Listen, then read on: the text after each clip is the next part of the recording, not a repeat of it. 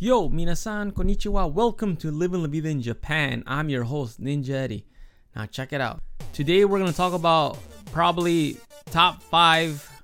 my top 5 favorite video game series of all time.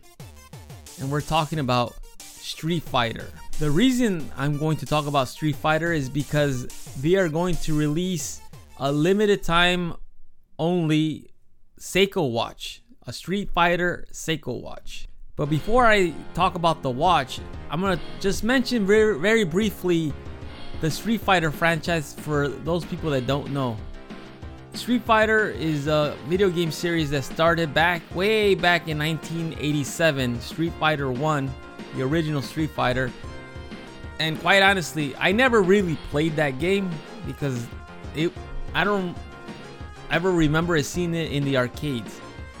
But the game that absolutely just blew everyone's minds away, including mine, was Street Fighter 2 when it was released in 1991. That is the one game that pretty much changed everything in terms of video game fighting. I can't tell you how much money, how many quarters I spent playing this game when I was a little kid growing up.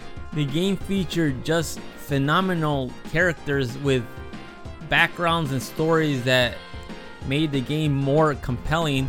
Plus, the game itself is just amazing. So for those listeners out there, if you want to play a really good fighting game, Street Fighter 2. If you've never played it, check it out. Anyhow, back to the watches.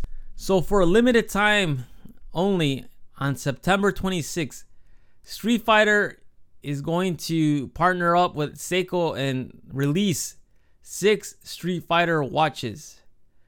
These watches are Seiko 5 sports watches, which means they are mechanical watches with the day and date displayed in the trademark 3 o'clock position. They're also made of stainless steel and are water resistant.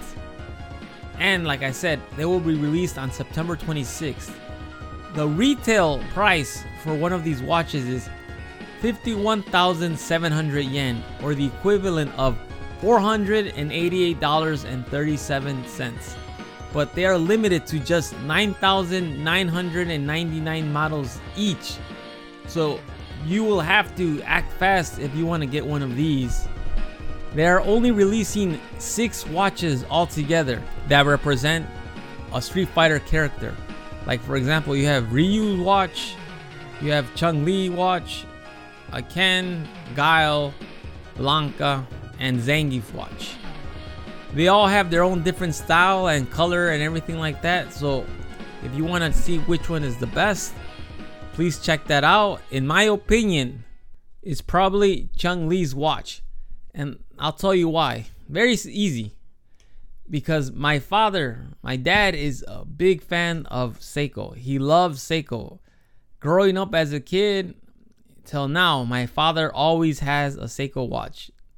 So the color scheme of the watch that is Chun-Li is blue, gold, and silver.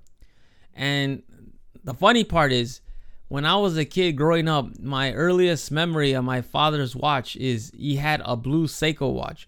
So this watch has a special, place in my heart simply because it reminds me of my father. So if I was gonna buy one, I would most likely buy Chun-Li's watch, simply because of the connection I have with my father. The one that I least like is most likely probably Blanca's. It's green and yellow and has an orange design on it too. The reason I wouldn't buy this watch is because it actually looks, to me, in my opinion, like a kid's watch. But like I said, that's my opinion. I mean, what is your opinion? Which is your favorite watch? Which is your least favorite watch?